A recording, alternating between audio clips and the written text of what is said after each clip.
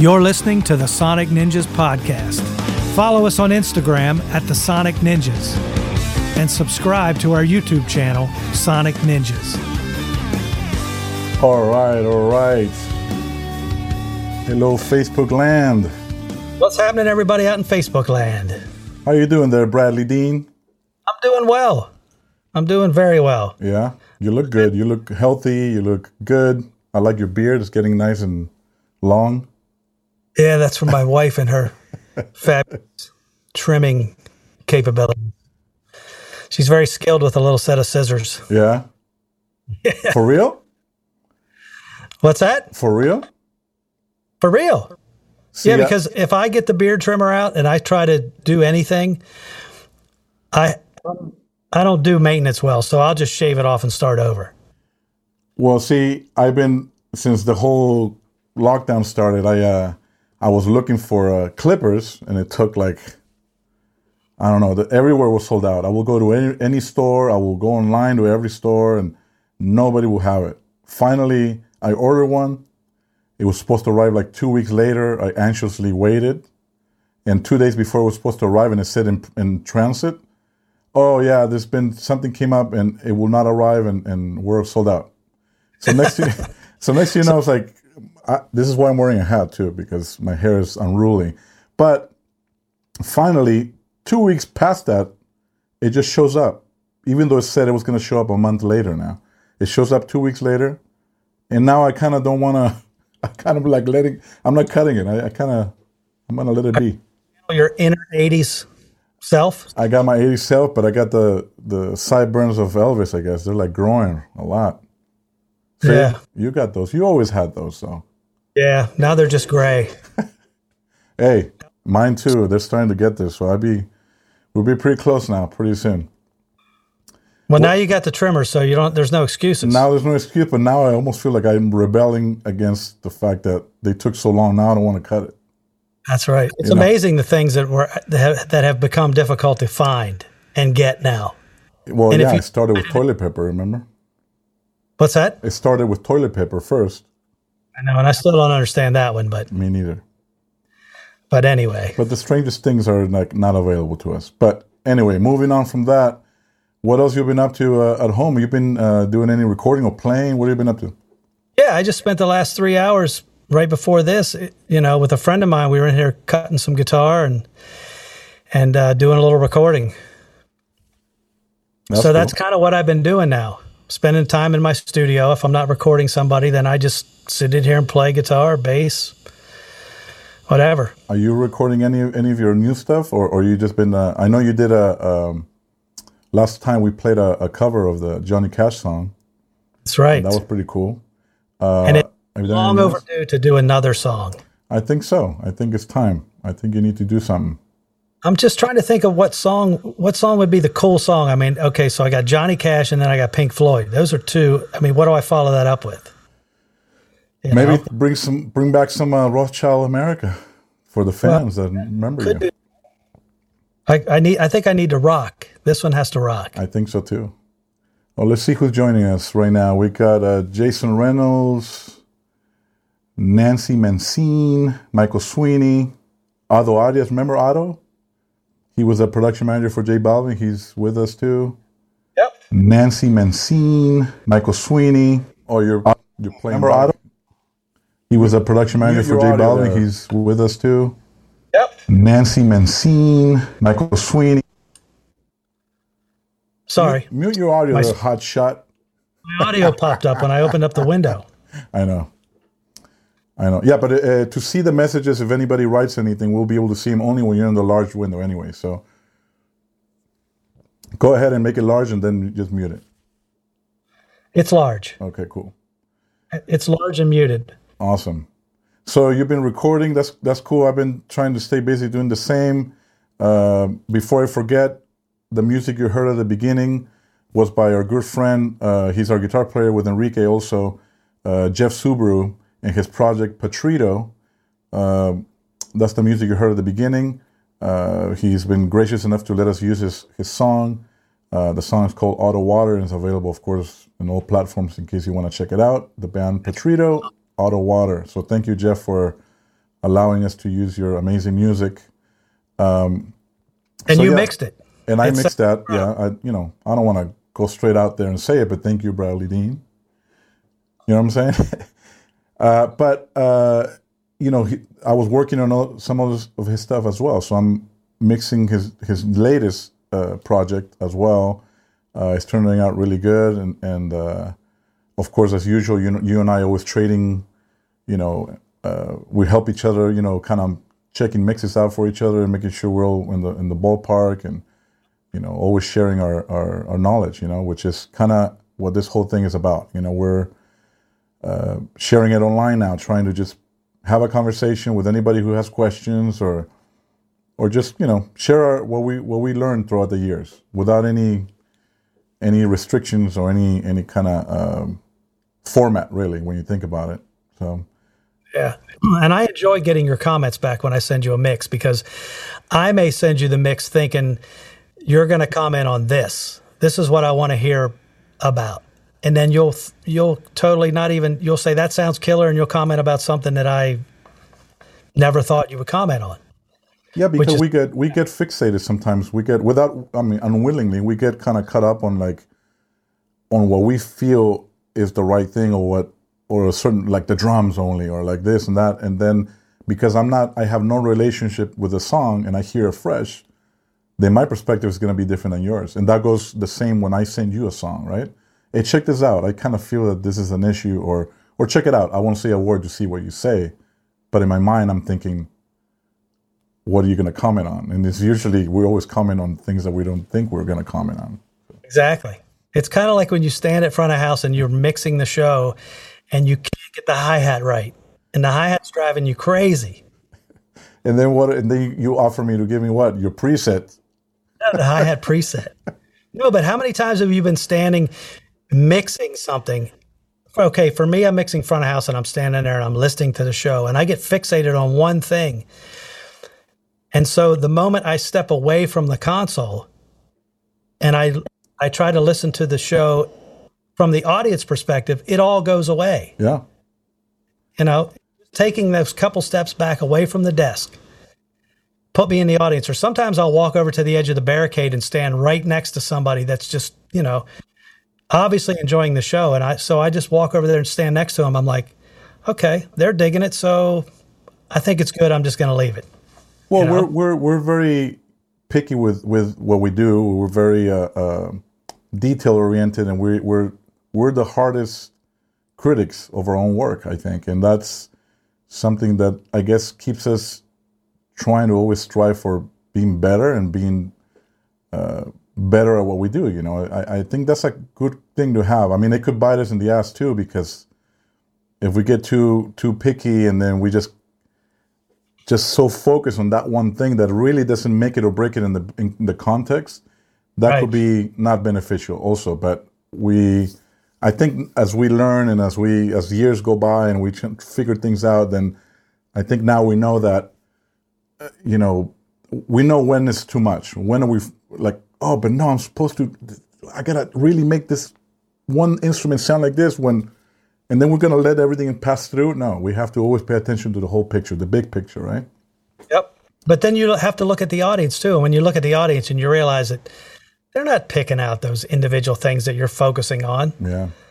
They're watching a man run around singing, screaming, yelling. And at the end of the day, that's really what matters. I agree. Same on my side. It's like I got to make sure that my artists and the band members are happy. Maybe I'm hearing something that they're not even hearing, and I'm hearing it, And exactly. I try not to get caught up on that and just kind of go with the music and make sure everything's okay. But So on that note that we were talking about how you even, go out of your spot quickly to kind of listen to what the audience member is listening to.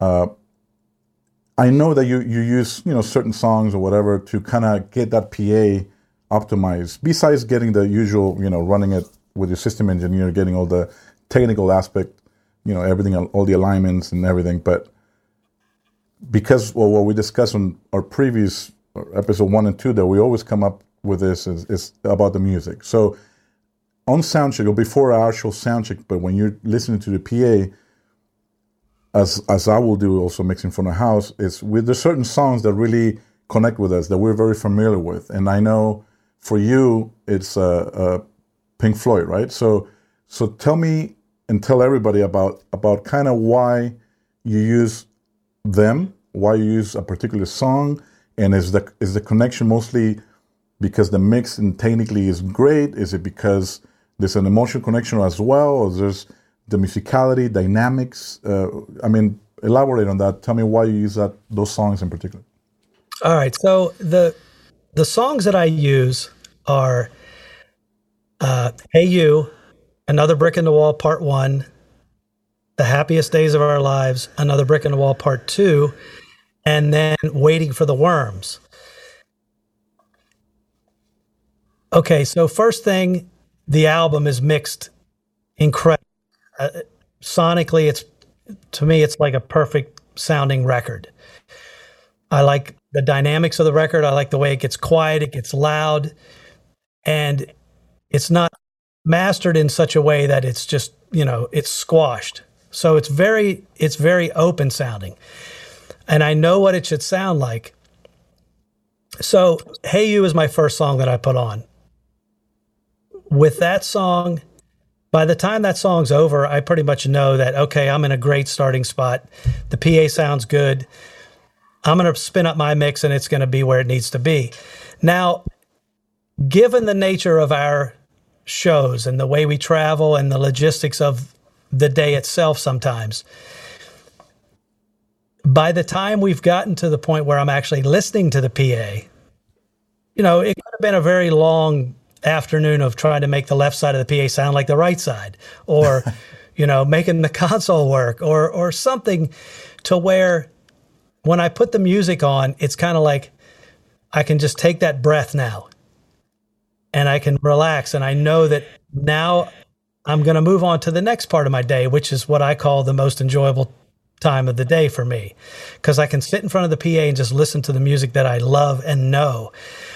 So from, Hey You into Another Brick in the Wall Part 1, which is a very mellow thing, and there's a lot of space and there's not a lot going on, but it's kind of like, it's the enjoyment factor of listening to the music, and it removes all the bad shit out of my head that I've just gone through to get to this point. And it's actually become more of a ritual now to go through all 4 or 5 of those tracks. And what I really love is watching the crew come out and actually sit down and, listen to the music. And Waiting for the Worms was just one that I added in there, just because it's kind of like, okay, we're getting close to doors now. We're going to do our line check and sound check. We're waiting for the people now, and it's, I don't know. It's almost as if when you play those songs, the people working the arena and the crew and everybody, all of a sudden they immediately feel connected as well. All of a sudden it kind of eases. Yes. It's the same feeling that you get. Probably a few people get it as well, I would assume.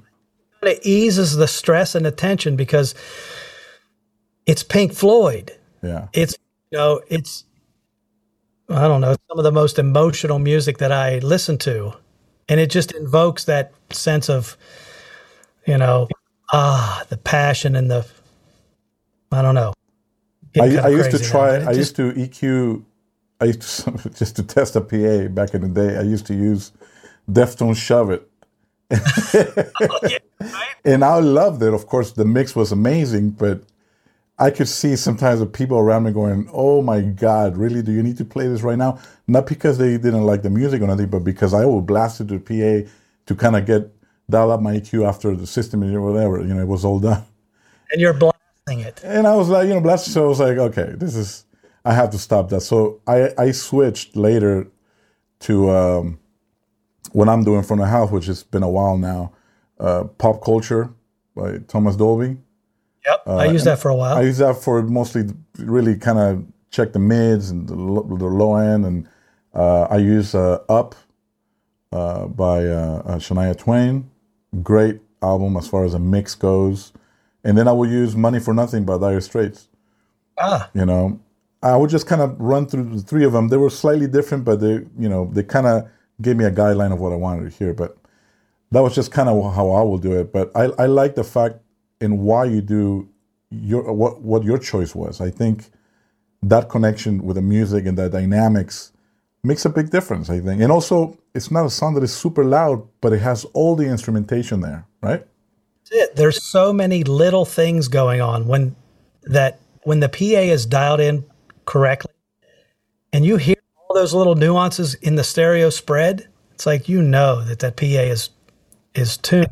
I have a little clip that I don't remember if I took it or you took it, but I have a little clip of that, and maybe we can play it. Hopefully Facebook won't shut us down, but I'll play for a little bit. Hope not. Let's do it. Let's try it. And I think you're using here, I see the Shadow Hills. Also, I think you're going for the... Oh, yeah. There's okay. Yeah, Shadow Hills, and then it's into the Brainworks Digital V3. Then there's the Fatso and then the Lemon. Yeah, very simple mix bus chain. Yep, that's it. Yeah, I mean, that's a killer song. I think this is Cassie having fun with the lights too. Is that Chalky? That's Chalky. Chalky White. You know, when the lighting guy gets into the music that you're playing to listen to the PA, that you're doing something right, because those guys don't pay attention to anything. Yeah. Hey, Cassian might be listening. Don't say it. Or Travis. Oh well. Yeah, I know we love them all. Yeah, I mean, I think it's killer. And of course, me being on that other side of the snake and listening to those songs is always pretty cool. You know, and like you said, it serves the purpose, but at the same time, it relaxes, given sometimes a stressful day or a travel day or whatever. And I think more than anything, yeah, it's the transition from the chaos into the peaceful, side of the day. It's like take a big deep breath. Everything's cool. The PA's working. It sounds the same on both sides, and now we're going to move on to the next thing. But also, you were a major Pink Floyd fan, obviously, right? A huge Pink Floyd fan. Yeah, I am. When did you see him? Oh, didn't you see Roger Waters not too long ago? I did. Or maybe a year ago or something like that, right? Roger Waters. Yeah. How was that? Awesome. It was amazing. Yeah. Yes. So let me just so I don't forget about this. Oh, we got Raul here. Yeah, we got Cesar Sobe, two amazing mixer, great guy. We got Bruce Nelms. Rob. I worked with Bruce. Man, there's a lot of people signing up here really quick. Here's a question. Actually, this is from Cesar Sobe. Brad, how did you go from musician to house engineer? Oh my! This is a good story. Go for it. All right, so I'll try to make this short. Good luck with that, but yeah. Okay, it's 1990. It's 1996, and I moved to Los Angeles. Oh, I wasn't born yet, I think. Oh, okay. To join a band called the Back Alligators, who had a record deal. We made a record. Record company says we're not putting it out because we don't know what to do with it. Story of my life. My manager at the time. Okay, so now I got to pay the bills. I'm in LA. I'm not back east in Los Angeles. I rented an apartment that was way more than I could afford, but everything happened so fast that I took it. And so my manager says, "Hey, could you tour manage?" And I'm thinking, tour manage. Okay, babysitting grown men. Yeah, I think I can handle that. Because my band could never afford a tour manager. So guess what? I was the guy who had to wake everybody up and book hotel rooms and make sure we got to the gig. And so I go to the meeting and I'm thinking, tour managing. That's what I'm going to do. I'm going to tour manage. But at some point during the meeting, the manager says, "Oh, we need somebody to mix. Can you do that?" And I said, "Yes, I can." And then inside I'm going, what did I just say? Yes, I can mix. Because the tour that I was about to go on, the band was opening second stage on Lollapalooza. So it wasn't like I was going to go do, whatever, a bar band doing a club tour. I was going to Lollapalooza second stage. And that was my transition, although I didn't know it at the time, because to me, I was just taking a gig to pay the rent.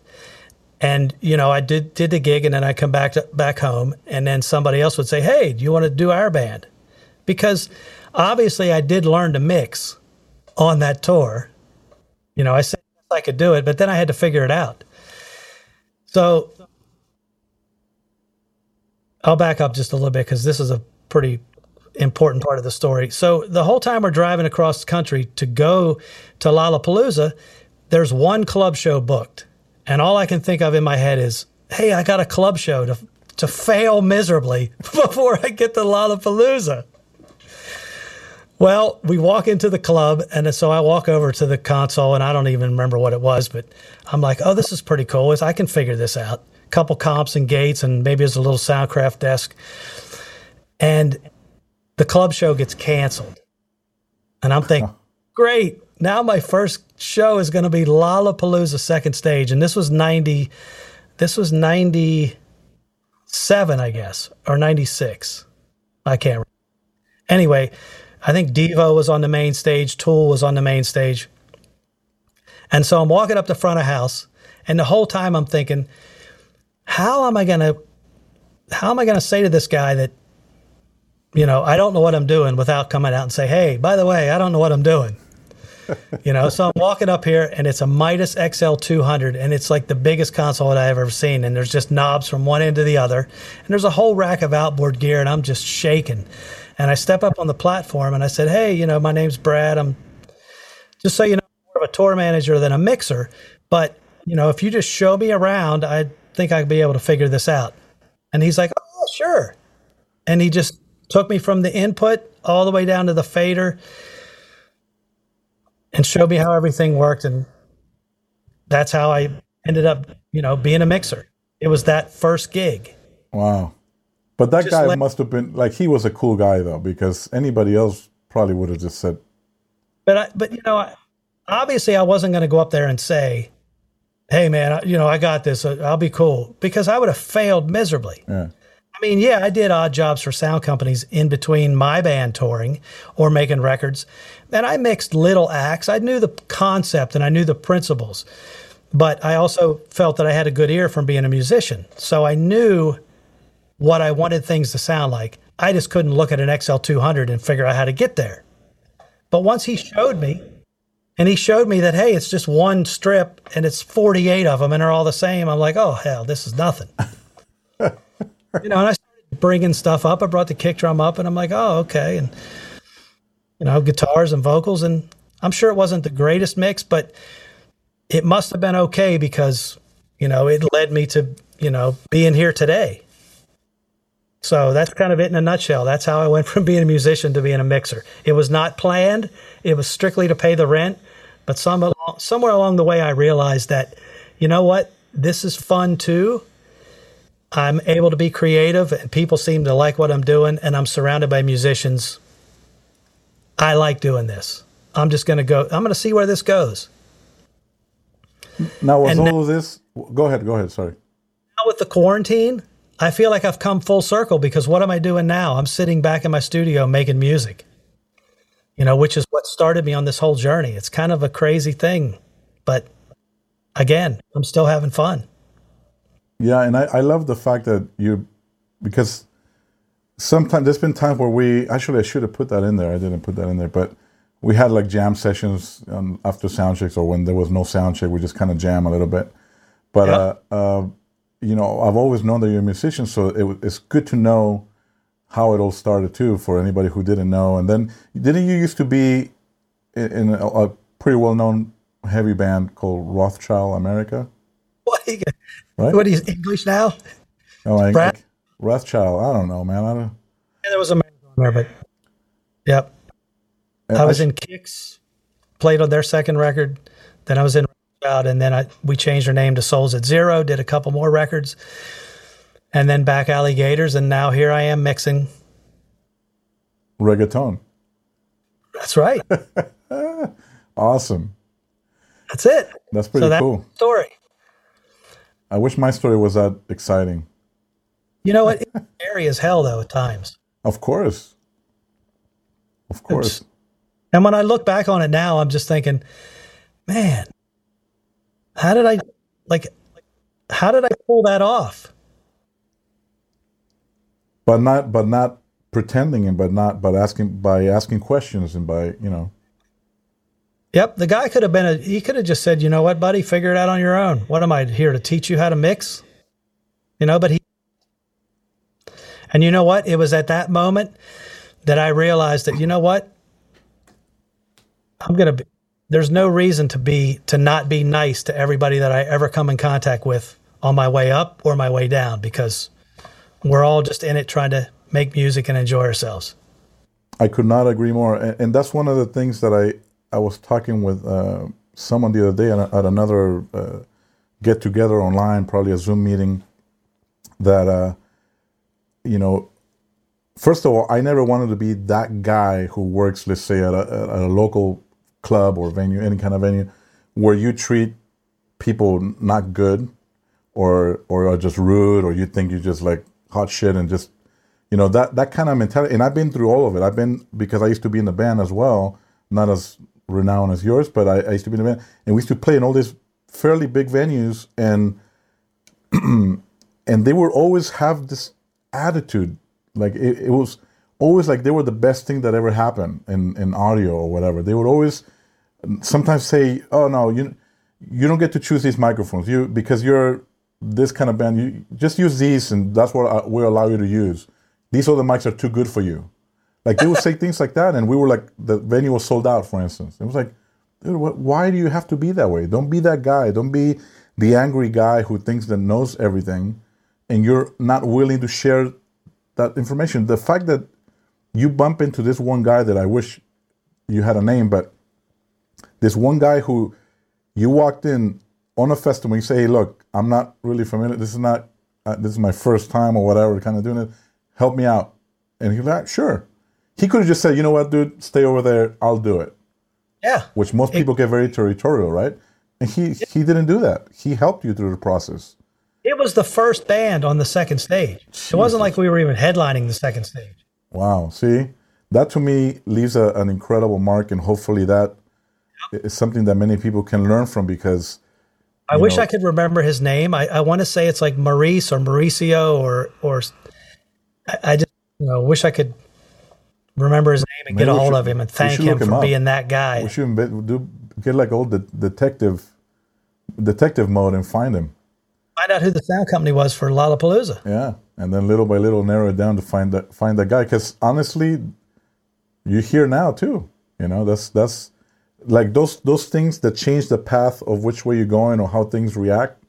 He was part of that. He was part of it. Yeah, exactly. And I think that it's something to learn from, for sure. I don't mind personally when people come and ask me, "Hey, how did you do that?" I'm like, "Here, I didn't invent it. It's just the way we do things. It's just how we share things." Let's see. I enjoy taking time to show people things. Absolutely. Oh, Carlos is here. Steve Knight. Yo. Steve Knight. That might be one of his chairs. No, Steve Knight from Flipside. Not the same Steve Knight. Great guy. Let's see, Carlos. Raul was here. Yeah, look what Carlos says. It can't get more exciting than a small Boss 80s console with treble and bass. Okay, so the reason he says that, I have to explain a little bit. Carlos, who is Enrique's musical director, he used to be in a band with my cousin, who was a bass player, and my brother, who's a drummer, and two other members, a singer and a guitar player. And I used to mix him in this club in Peru. I was like 14 or 15 at the time. And basically the sound company would bring, the mixer was, like he said, a Boss line mixer, basically, kind of like 8 channels with like little tiny faders. It had a pan, treble, bass, and the gain. Oh my. And obviously it was just like, I think it was just kick, snare, and vocals is all I had in there, I think. So that's why he's mentioning that. That was a interesting time, but it was part of my learning experience. I guess part of my one of my first gigs, if I was to say that. But yeah, that was when Carlos was a shredder. He was an incredible guitar player. I'm sure he still is. First pro gig with Carlos. Well, I wouldn't say it was my first one, but it was one of them, because my first one will be, I guess, because like I said before, it kind of runs in the family. So my parents owned this nightclub, so I had access to start very early, and that was kind of a pro gig. I was mixing 5 artists, sometimes 4 or 5 artists a night. It was like a variety show kind of thing. And oddly enough, the sound guy they had there, that we had there, was like not cutting it, and he would just, my mom would see him walk towards the bar, and he would just lean on the bar and go, "What are you doing here? Aren't you supposed to be mixing?" We're like, "Eddie's there. He kicked me out."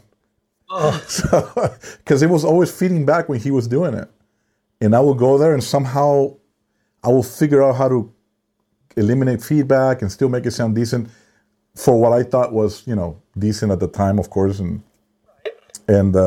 I just made it work somehow. But it was funny that I would say, "Dude, just get out of here. I'll do it." And I was like 14 of it. And right at that time, or a little later, is when I started doing stuff for my brother and Carlos and my cousin and stuff. So it was all part of it, Of course, 20-something years later, I'm working again with Carlos, with Enrique. So it's pretty. So that's a full circle. Video, Carlos. I should put that video, Carlos. Carlos, if you're listening, I think on our next episode 4, we might have to play your video, just to show how much you shred. He's gonna hate me for that, but let's see. Raul's got a good question. Go for it. What do you think are the 3 most important skills for a front of house engineer? The 3 most important skills. Okay, so I'm going to say number 1 is being able to listen to the music. Because you're there to mix the artist. You're not there to make it sound like you think it should sound. You take the elements and make it sound like they sound. So listen is a big part of it. I also think, and I'm going to say this because I'm a musician, but I think being a musician gives you a little bit of an added bonus on being a mixer, only because it makes you be more musical about the mix. Less technical, more musical. And I guess third would have to be being able to talk to the artist in their language, which I do believe that the fact that I'm a musician gives me a little bit of an edge when it comes to talking to artists, because I'm the same as they are. I just happen to be mixing the show now. But in my heart, I'm a musician first. So communication, I think, is a big part. That's a good skill to have. I agree. That was a great question too, and also. You think? Yeah, I mean that's crucial. I mean, you gotta, first of all, like we always say, music. You gotta listen. I guess another important skill would be able to deal with whatever is thrown at you. That's probably. Brad, he only said 3. Okay? I know, but maybe that should be one of the 3. So that's 3.1. Okay, all right then. No, say it. What is it? Be able to deal with what? Deal with whatever is thrown at you. Yeah. Okay, only 23 of my 36 inputs work. Well, I only have 2 compressors and I needed 8. Or this side of the PA sounds completely different than that side. And everybody That's says never happened to us. Never. You have to just smile and dial and you roll with it. But I mean, I think that's a big skill too to have. Just being able to get on with it. To deal with situations and without blowing up, without losing your cool, without losing your posture, and because that's one thing that yes, every engineer that is working, will get put in a certain position to deal with certain situations. But it just seems like a lot of times, maybe because of the places we go to, whatever, we go through a lot, and I just feel that we learn a lot in those times. We get put in those situations quite a bit. But, it's how we handle it, I think, what makes the difference, I think it is. For sure. It's definitely has to be more the way that you handle it. So here's another one with Cesar. Well, let me see. I don't want to miss anybody here. Raul's got one for you too. I want to hear you answer that one. Oh, really? Okay. This one's from Cesar and it's for both of us, and then you do the Raul one for me. Okay.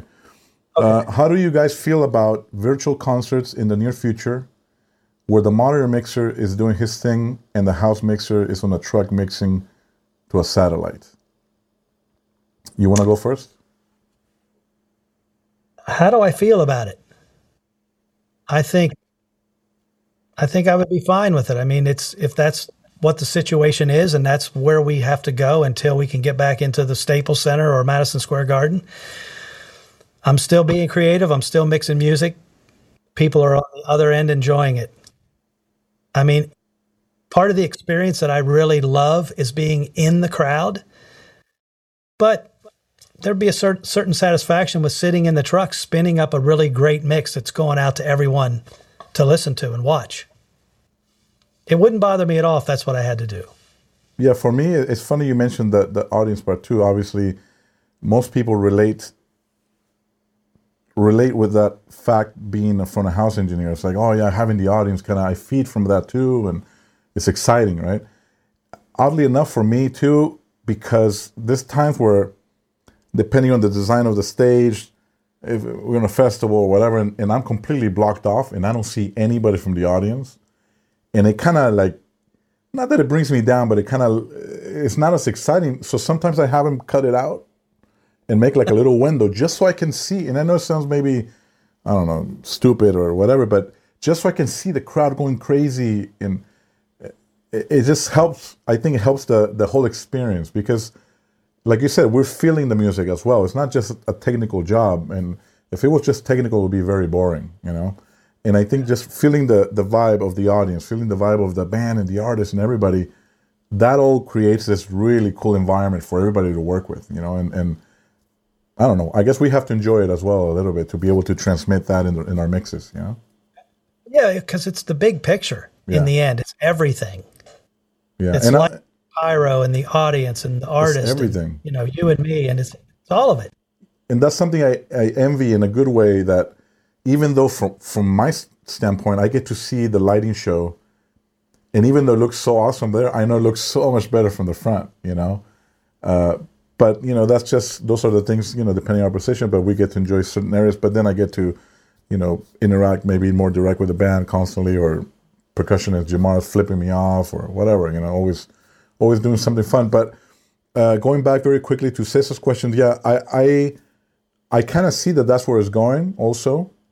And I wouldn't mind. I mean, my position will be probably the same. And just like he mentioned, it will be either, all the front of house guys will probably end up in the truck just mixing for something that is going up in the air. But, I mean, how do we feel about it? I will say that if that's where it heads to, we'll make the best of it. We'll try to always create that experience for the performer as well as the audience, right? Yeah, exactly.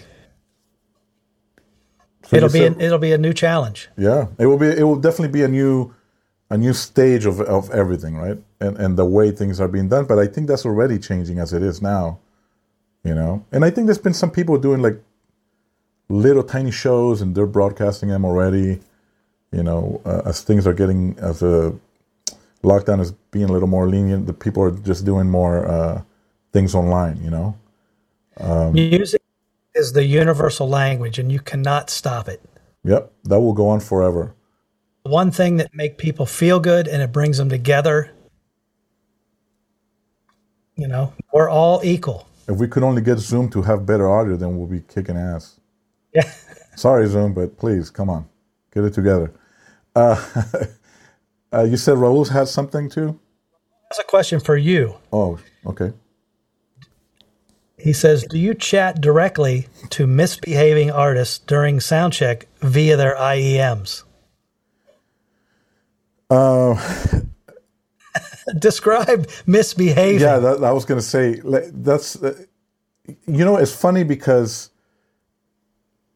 short answer will be like yes, but the misbehaving part is it's very relative because, or it's a, it really depends on the person receiving the direction. Like I've worked with artists where I've heard stories before of perhaps how difficult they were, and then when I start working with them, they're like the nicest, coolest people ever. Like no issues. Mm-hmm. And I think it has to do with how we receive that direction. So, if I was to, I'm not going to mention name, but if I was to say there was maybe one artist, maybe two that I've ever worked for that were difficult or maybe not as pleasant, but at the end of the day, they all deserve the same respect in my attention, So I think it's important to not get caught up on that. Like, we have to remember that they're the ones in front of 80,000 people. They get nervous just like anybody else. They're also wearing in-ears, and in the heat of the moment, they might say something and it comes out like yelling because that's just how it comes out. It's not necessarily them yelling at you, or if they raise their voice, or their attitude is a little bit stronger. It doesn't mean that they're coming down on you or nothing like that. Because if someone really wants to say something bad to you, they can say it in a very calm way. I don't think it's about that part. I think we try to serve as best as we can our artists with whatever issues they may be having during the show. And if there's something that actually there was a line almost crossed or some kind of discrepancy or disagreement, I personally like to tackle them right away. Like, show's over, and let's go talk about it. What happened? Do you feel that it was something that I did? Is something that you want me to fix? Or, I don't like leaving it for the next show, because then both sides, meaning myself and the artist, could be brewing on it. Could just be thinking about it all day long, next day until they we see each other again. I'm very fortunate that I'm working with great artists lately. I'm incredibly happy and blessed with that. Enrique is amazing to work for. And he knows what he wants. If he has an issue with something, he has no problem telling me.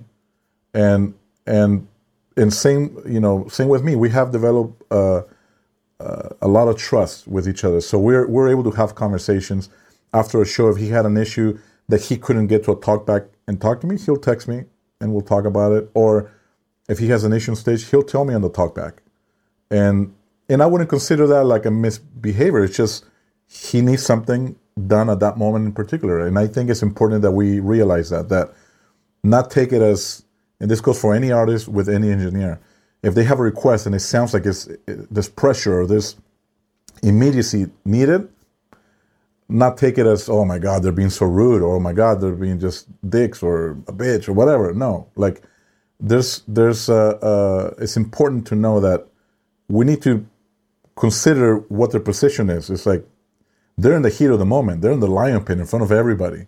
They don't have time to be like, walk on eggshells or be super nice, So I think, or it could be that you're just there to say, "Hey, man, I got you. You're doing a great job. Yes. Everything is good. Kick ass." Yeah. Sometimes some artists just need to turn around and see that you're there and paying attention. I had a very funny anecdote when I first started with Smash Mouth. I get there and they were short. I think we're playing like some kind of festival or something, but they were short by like 16 inputs on the console for what I needed. And obviously I'm not there to cause any waves, so I'm like, okay, someone please find me somewhere in this venue like a 16-channel board, and I'll just submix some stuff, send it back to the console. I just make it work. And I did that, hopefully right in time when the guys showed up. They show up, we sound check and everything, and they're all happy. They asked for a couple of things, everything's cool. But as usual, sound checks are sound checks, and when the show starts, all hell breaks loose usually. So the show starts, and, drummer's like, oh, this and that, keyboard player, whatever, and at the time the keyboards had like, I don't know, many channels instead of just a stereo pair. So it was hard for me to learn that quickly what is coming out of what. So I was a little slower then for that. So before I know it, as I'm looking to the drummer just to see what he needs, literally at the beginning of the show very quickly. And I'm talking about a second. I just looked up real quick and I was going to make the change. As I'm making the change, I look up and the singer, Steve, is already standing in front of me. And he just goes, eyes on me, and just turned around and went over there. He wasn't rude. He wasn't an ass or nothing. He was just stern, I guess, if you want to say it that way, and just letting me know, hey, I'm in here now. Like, I need you to kind of pay attention to me for a second because let's get through these first songs. It's kind of, but that moment was a teaching moment for me because I learned now that I gotta keep an eye on everybody. Of course, singers when they start the show, and even if I'm gonna drink water and I grab my bottle, I'm still like looking at them as I'm. I don't turn around. I don't do things like that because you might miss a cue, you might miss a sign. Nowadays, of course, there are talkbacks all over the stage and it makes it a little easier. But yeah, I mean, like I said, I try my best to never take it as a personal attack, give him the benefit of the doubt that it wasn't that, because there's no reason to, especially when you're with artists for a long time and there's trust, and like Gwen Stefani's amazing to work for as well, and super nice, thank yous, and and there's been other artists where they don't even want to know your name, they don't care who you are, they don't know who you are, and that's fine. If that's how they want to do their thing, that's fine. I don't take it personal. I try to develop that trust, and if the situation allows for it, awesome. And if it doesn't, then I usually try to move on. I like to be part of a team, a family, and like I want to be able to talk with my artists the same way I want them to talk to me if they have a problem. So anyway, so that's huge part of it. I think so. I mean, you have to have that, develop that trust with the artists, like especially at monitors. I mean, yes, at front of house as well, and with artists that are very involved with the production sound, right, for the audience, of course.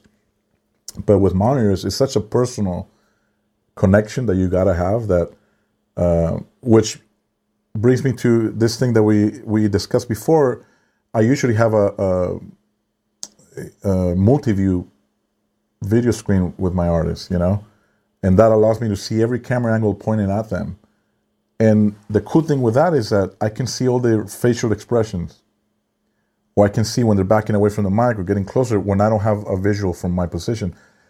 But believe it or not, facial expressions or a concern allows me perfectly to know if something's wrong. And then I can literally go to the talkback and say, are you okay? And they might just go like this because they know I'm watching them. They might just go like this, and I know, okay, they're fine. They don't need to go to talkback for that or anything. But I guess answering what Raul was saying, yes, I have direct communication with them on my talkback system, as well as communication with the band members, communication with Brad, all separated. So, and our backline techs. And so if anybody needs something or I need to communicate with them, I can communicate with them globally or individually. So there you go. Sorry, it was a long answer, but let's see. Oh, Jeff Subaru joined. What's going on, Subaru? Let's see. Cesar has another question. Yeah, this is a good one. You want to read it or you want me to read it? Go ahead and read it. Okay. And then I'll answer it. Okay. Regarding soundcheck, an empty big concrete venue with sound bouncing everywhere. How much of a difference is it when the human baffles come in? I'm sure everything gets tighter, but how do you go about doing sound check with such a big reflective space and then working with much less reflections once the show starts? That's a good question. It's a great question. First thing is I only want to hear the PA that's pointed at me, meaning the two hangs, subs, front fills. Any delays, side hangs, any of that, shut everything off. Second, I'm going to spend the time to EQ the system, and I'm not going to spend a lot of time EQing the system, knowing that it's going to change. Things that are apparent in an empty venue. It's going to be way brighter because of all the reflected surfaces. It's colder during the day, so it's going to sound a bit harsher. And so if the sound check sounds that way, because I've done it so much, I know probably maybe one time out of 100 shows that I mixed did the venue ever get worse when it was full than when it was empty. Because maybe it was too hot. Maybe it was like a club gig and it was like 110 inside and it just, the humidity and everything was god awful. But you kind of know you don't want to EQ the room when it's empty, because it's a lot easier to take things out than it is to put them back when the room changes and the show starts. Another thing that I won't ever do is I'll bring the level up for a short amount of time just to make sure that everything is firing the way it needs to be. And then I'm going to turn it back down for the rest of the sound check, because a loud, bouncing, empty, cavernous room, there's no point in running my show at 101 or 99 for, 45 minutes to an hour sound check. I know that the things are going to get better. The room is going to tighten up. It's going to be warmer, so the sound is going to be warmer. It's not going to be as bright. And the low end is definitely going to tighten up. The subs are going to go from being, from running around the room to all of a sudden they're going to be focused and punchy. So, and I guess that's pretty much it. I mean, one thing I will say, that if the room is bad when it's empty and it's bad when it's full, you're better off to never, ever trying to beat the room with volume, because you'll never win. You're better off mixing quieter so as you don't excite the room. But that's one thing you learn from experience, I think. Can't ever beat the room. Well, at that point, you have another issue, I guess, which is the audience, the screaming people. Yeah. Well, I mean, there's certain things that you just can't control. Yeah. And you just have to deal with it. I mean, I've been in rooms where the first thing I do when I go into a venue is I'll ask the house guys, hey, if I've never been there, hey, especially when it's empty and I'm, listening to music and I'm hearing these reflections. So I'll ask the guy, hey, how much of this is going to go away when people get in? Sometimes I get the answer I'm looking for. Sometimes I get the answer that you never want to hear is, this room is awful no matter whether it's full or empty. Nobody sounds good in here. Yeah, but we've been in places where they tell us that even ahead of time, yep. And then we go there, you do your thing, and then the comments are, this place has never sounded that way, ever. So I think a lot of that, and it's a great compliment to get, I think. I think, a lot of people, front of house engineers, and I think we've all made that mistake at some point, is that we try to fight the rooms with volume, and that just makes it worse. Makes it worse. There's a certain sweet spot, and also there's a certain level where we don't want to just blow people's ears out. Anyways, but if volume is not serving you well, why do it? In fact, Cesar made even though he's the one who asked the question, he told me a story about he was in a venue. Remember Luna Park in Argentina? Luna yes, Park, yeah. So they had, that place is not known for having amazing sound. So, but he walked in one day, and I think one of the artists that he mixed in the studio was performing there. Hopefully I'm not making a mistake on the story, but he basically said that the sound was so good that he actually went to tell the guy, how is it? This place is notorious for not being great sound. What are you doing? Because I just not so loud. And he confirmed it was quieter than normal, but you can hear everything. So hopefully, Cesar, I'm not ruining your story, but I'm sharing that with everybody else, and I think it's a good point to bring up for what you're saying, Brad. Yeah, loud is not better. It's just louder. Correct. Loud is not better. I love that. It's just louder. And I've had those nights where the room was very excited, and I try to go to my, my point in the show, and I'm like, Nah, I'm gonna bring it down, and it's better. And you do that too with dynamics. Which is something we always talk about, that during the acoustic set, you kind of bring it down a hair. So when you go back to the main show part, it almost feels like it got louder, but it didn't really get louder. It's just that the acoustic part was a little quieter for a couple of reasons, I would assume, because now we're in front of the PA, right? And also because it's musical to come down a little bit, right? Yep, exactly. Just imagine if the wall was the same volume the whole way through the record. Oh, It would be awful. it'd be horrible. That's my same philosophy when it comes to mixing a show. Yeah. Should never be the same level for the entire 90 minutes. Yeah, same with in-ears. For me to even, besides trying to make a musical mix for everybody as much as possible, it's also a matter of like on the acoustic set per se, right? Since we're talking about that, it can't be at the same volume that they're getting the loud songs. Like it just doesn't feel right. Like they're playing softer. If everything was so loud, then first of all, their ears will get fatigued very quickly, or they're gonna want the louder songs to be even louder. So it's important that no matter what you're mixing, whether front of house, monitors, don't set it and forget it. That doesn't work, at least in my opinion, and it seems that for Brad either. Set it and forget it doesn't work. Create dynamics with. That's what the faders are there for, kind of create different scenes, different scenarios of what that part of the song is. Don't just leave it on, because it's not musical that way, So anyway, that's what I think with that. I think Raul has another question here. I love it when they ask questions. I do too. It's way cooler.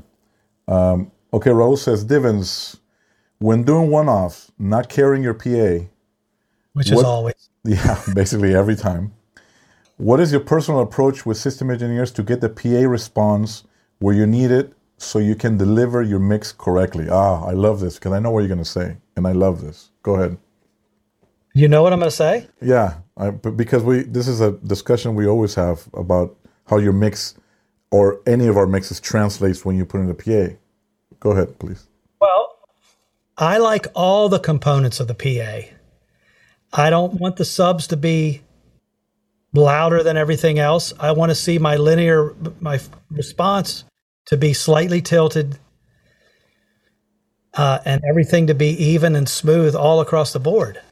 I want my subs to be even when it goes, when I walk from one side of the room to the other. But I guess, my personal approach is I would let the systems engineer do their thing. Let them do what they do to the PA. And then if, something's jumping out at me, I'll ask questions and, or I'll say, hey, can we try this or try that? And, then I'm going to put the Pink Floyd on, and that's going to tell me if the system is where it needs to be. But I don't know, I guess just talking to the systems engineer, explain to them what I'm looking for, and then listening to what they're doing. I've got smart running, or not smart, but it's the Waves plug-in, on the S6 is the PAS analyzer. I know what my mix is doing. That's what should be coming out of the PA. The same sort of response. So I probably didn't say what you thought I was going to say, did I? No, you didn't. And you know what? Shame on you. No, I'm just kidding. So no, but something I remember, you were along the lines, but you've explained it a little different in other occasions where, very similar to what you said though, but there's a lot of people who like have so much sub on the PA that they're like high passing so much everything, and they're cutting lows on every channel. Like it's crazy. Like they're not really using their channel strip EQ to do what they're supposed to do. Just to, if you want to be able to add 40 hertz or 50, you should be able to add it on a channel. But when you have your master sub fader so loud, you have no headroom to do that. You end up cutting all kinds of stuff. And I think that balance is where sometimes there's a mistake. In festivals, you go in a festival and the PA is tilted with just low end. Like, the first thing you do is you have to cut everything, and and it's just a view of how people think it should be. They just think that having a lot of low end in a mix. Well, way back when I did Garbage, and it was what goes to the festival situation. Sometimes I didn't get to hear the PA until the band that was on before us was playing. So my only reference is whatever that guy's doing and how, what the PA sounds like. So I started putting, subs on a matrix.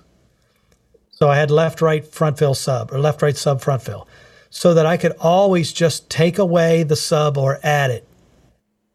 I didn't have to go to my individual channels or high pass or, change anything on my mix.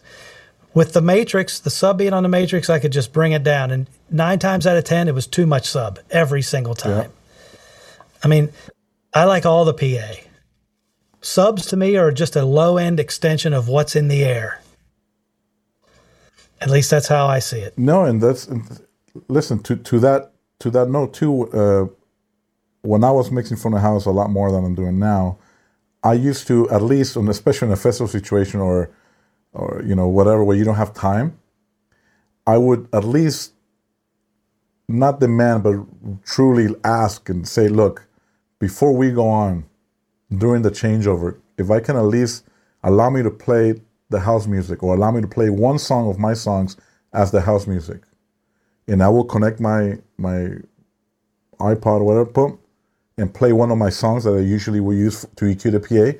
And I could immediately tell if something was not right, or at least, of course, I'm talking broad strokes here, not like fine tuning, but like, okay, there's a lot of sub here, right? And I would either make sure that I had control of the sub on the matrix, like you said, or I would just go ahead and start EQing that. Having that curve that I liked. Did I bore you, Brad? Are you leaving? I need some light. It's getting dark in here. We got to see Bradley Dean. So then what I will do, having the curve that I like, even with that song that I was playing, I knew that I could eyeball, this is the analog days too, a lot of times, I could eyeball where I needed my EQs and everything, and I knew it would kind of translate as close as possible, but by not having that PA be tilted so much with sub, But yeah, those are all things to consider. Like we got to have that one moment of things that we know when we do them, how we do them, because we know how it's going to translate. We can't tailor the whole mix to fit a PA. No. Your mix is the same mix wherever we go. You tailor the PA to your mix. Correct. So it's like me having to EQ everything to all these different in-ears or different transmitters like this is the mix. Yes, am I going to alter a couple things? Of course, but I can't just change the whole curve. If I'm changing the whole curve, that means it's something odd, Yep. So that applies, of course, to both of us. But I think the minute I have to go to a channel strip and do something that I normally wouldn't do, I stop and I'm like, wait a minute, it's the PA. But I think that's more from experience. Yeah. The more you do it, well, your desk is dialed in.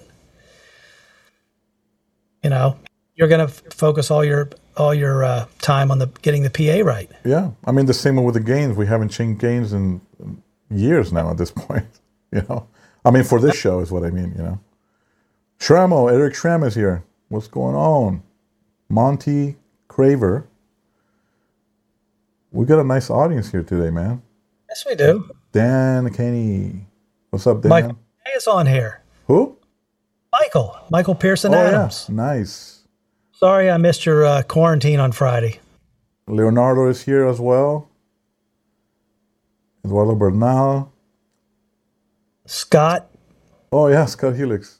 Did we pass any questions? Is there another question, I think, from... I see. What's your go-to Pink Floyd track? I don't know. I could listen to just about anything from The Wall. Actually, my go-to track would be Listen to The Wall in its entirety. That's what we should do right after this. What's that? That's what we should do right after this. As we're making dinner, just start it and let it play. You can only listen to that record from start to finish. Yeah. It's pretty badass. Cesar is asking me, Eddie, so how did you choose to become a monitor engineer? That's a good question. Why does Michael PA say, I can't see you? Where? I don't know. His comment is, I can't see you.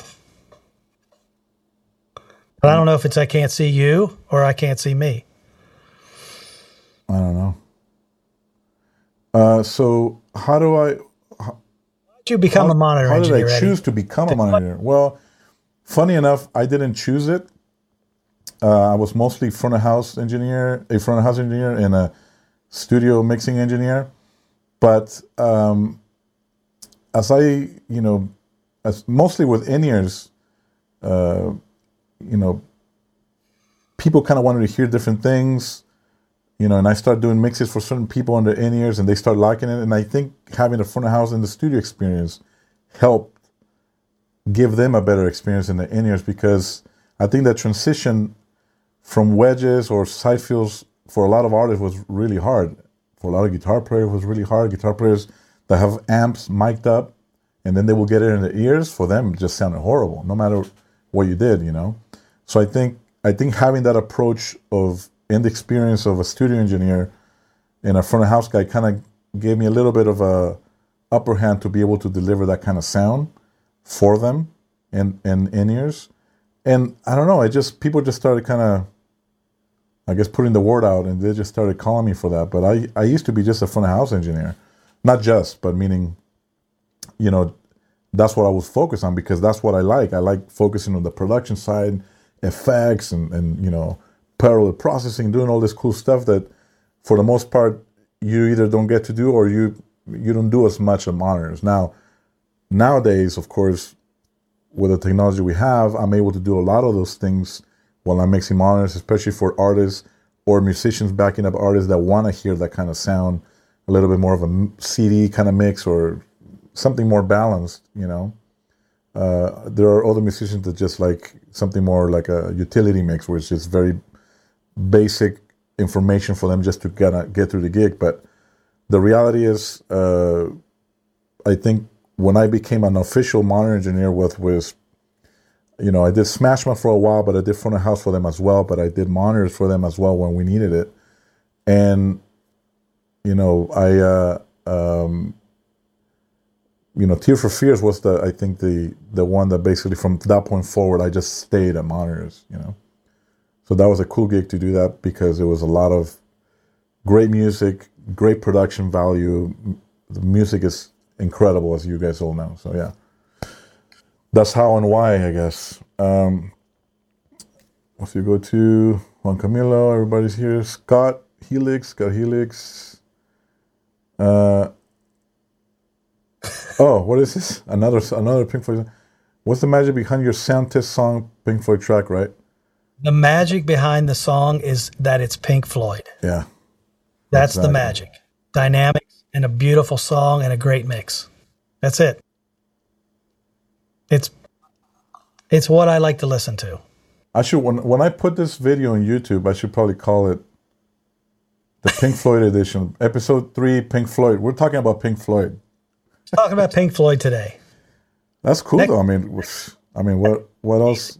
It could be worse. What's that, Brad? Sorry, I cut you off. What's that? AC/DC. Bon Scott or Brian Johnson? Oh. Who do you like? They both have their thing, though. I like both, but I like Bon Scott. Well, if we're going to do that, then it's like saying, David Lee Roth or Sammy Hagar. Then we're going to open this whole other kind of worms, too. Yeah, I like Malcolm and Angus. See? There you go. Yep. So, something we didn't talk about yet.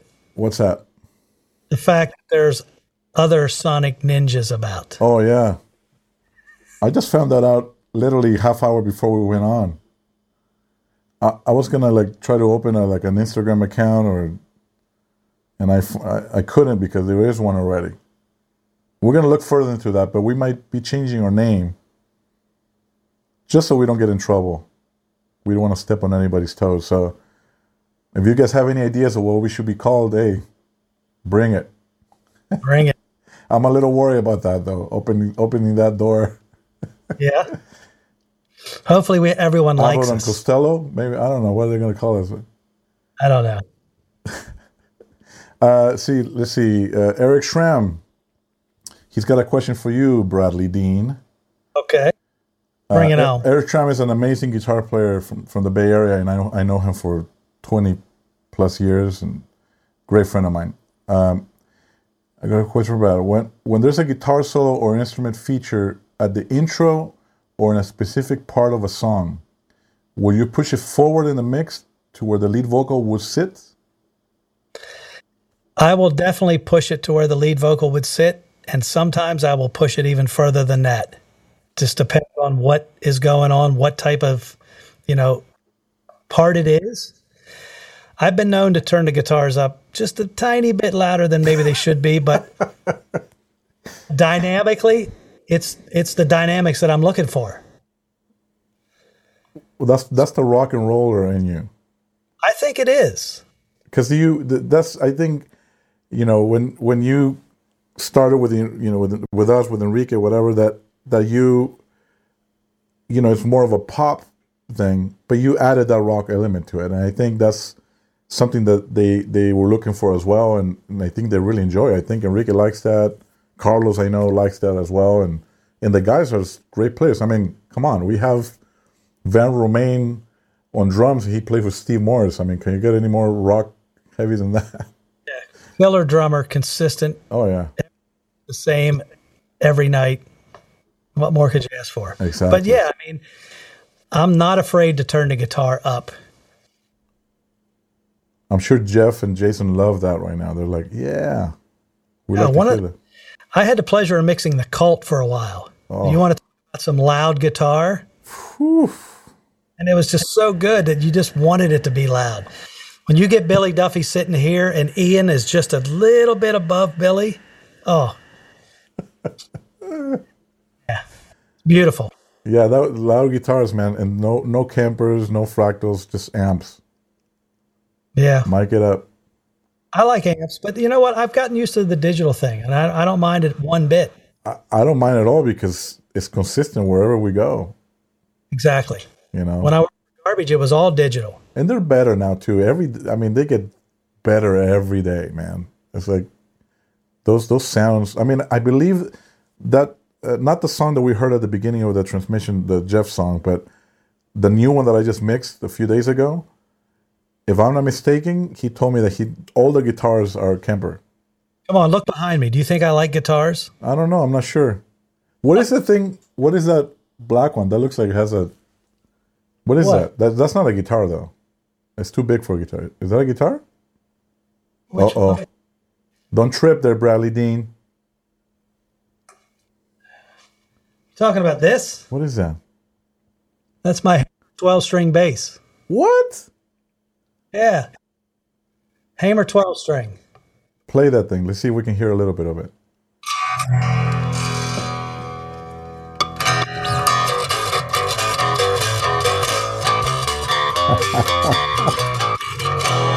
Wow. Can you hear that? Awesome, yeah. Be careful, Carlos. He's playing with a pick. Watch out. There you go. That sounds killer, dude. This today. I'm sorry, you just got it? I was playing this today. Oh, you're playing this today. Are you recording it? I was recording this through a Fender Bassman. Nice. Fender Bassman on about 7. Have you tried this thing to that pedal that you got? The Doug Pinnick pedal. The Doug Pinnick pedal? That's my next thing. Or record both. Record both and blend them in. Oh my God. Yep. Wow, that thing. I never seen a 12-string bass. It's fun to tune. Yeah, I can imagine. I'm sure your guitar tech would love it. Yeah. Well, I've had it since 96 and I changed the strings one time. Wow. Really? Yeah. It sounds good. I mean, even what we're hearing through the mic sounds good. Yeah.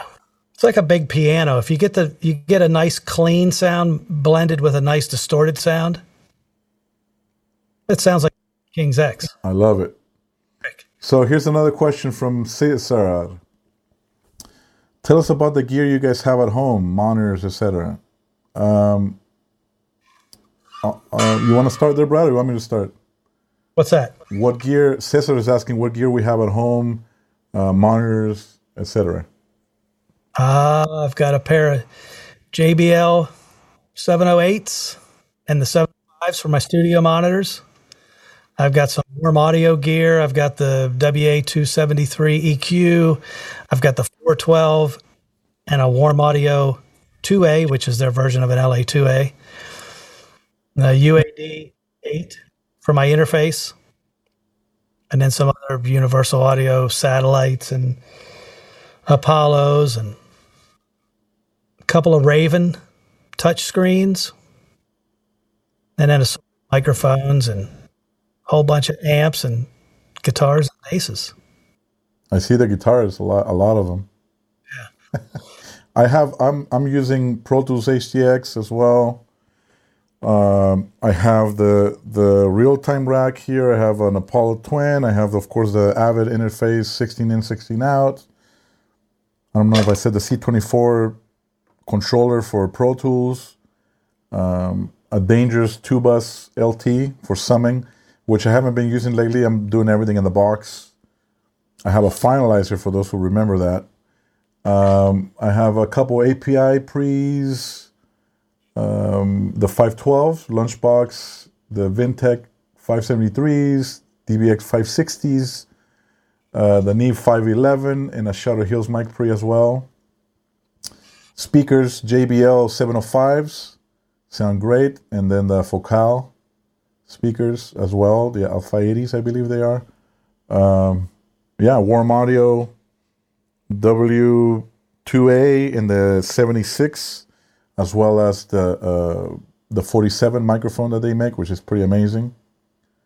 So I have the Slate microphone as well, with all the emulations, just like Brad does too. DPA mics.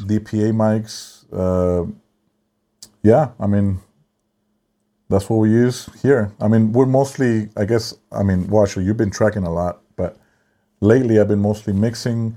Any tracking that I do is, the stuff that I record with my wife, that we're doing the songs for licensing and things. So yeah, let's see. That's the gear that we have. Let's see, Eric Fraser joined. Oh, this one's from Raul. You're gonna like this one. You know what I'm going to say too, don't you? I have a feeling. Bradley Dean, what band would you like to mix on an analog console? Gee, I wonder what that band would be. It's going to be Pink Floyd, of course. I would say Pink Floyd, the Stones, AC/DC, Aerosmith. Any of those classic rock bands, but Pink Floyd definitely number one. And if I couldn't have Pink Floyd, I'll take Roger Waters. That would be awesome. I think you would do great at that too. Yeah. But I wonder if you would be able to stop like giggling and like shaking and stuff. You're such a fan, you know? See, that's the beautiful part of it. I know that music so well. It would be so much. With your eyes closed, you'd just be like... I would just be like a kid in a candy store. I'd be warm and fuzzy.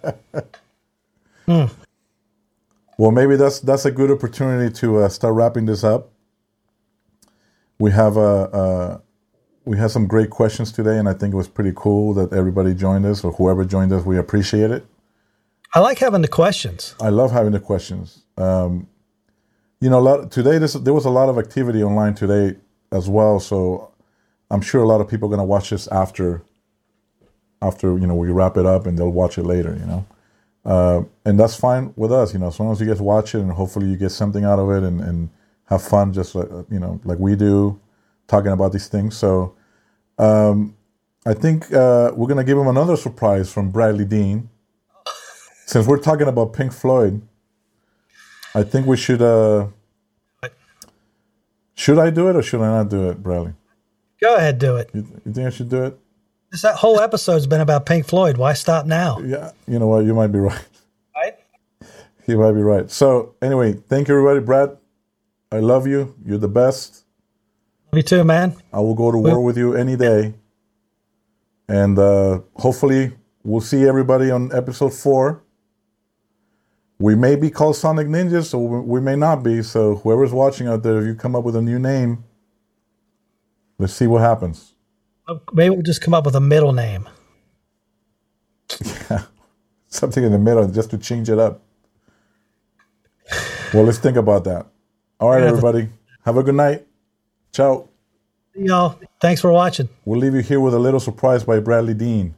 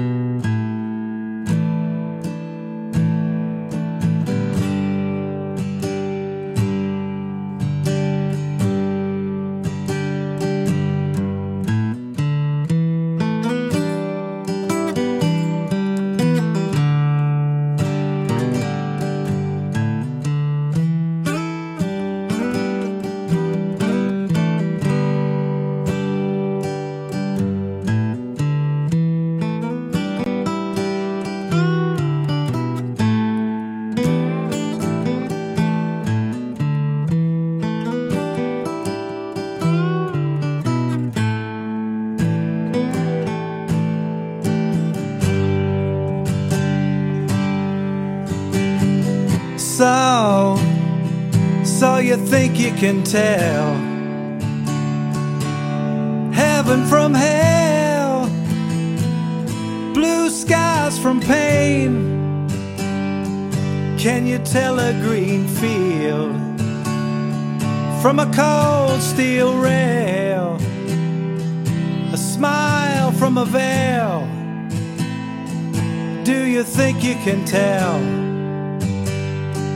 Did they get you to trade your heroes for ghosts, hot ashes for trees, hot air for a cool breeze, cold comfort for change? Did you exchange a walk-on part in the war for a lead role in a cage? Well, how I wish you were here. We're just two lost souls swimming in a fishbowl, year after year, running over the same old ground. Where have we found same old fear? Wish you were here.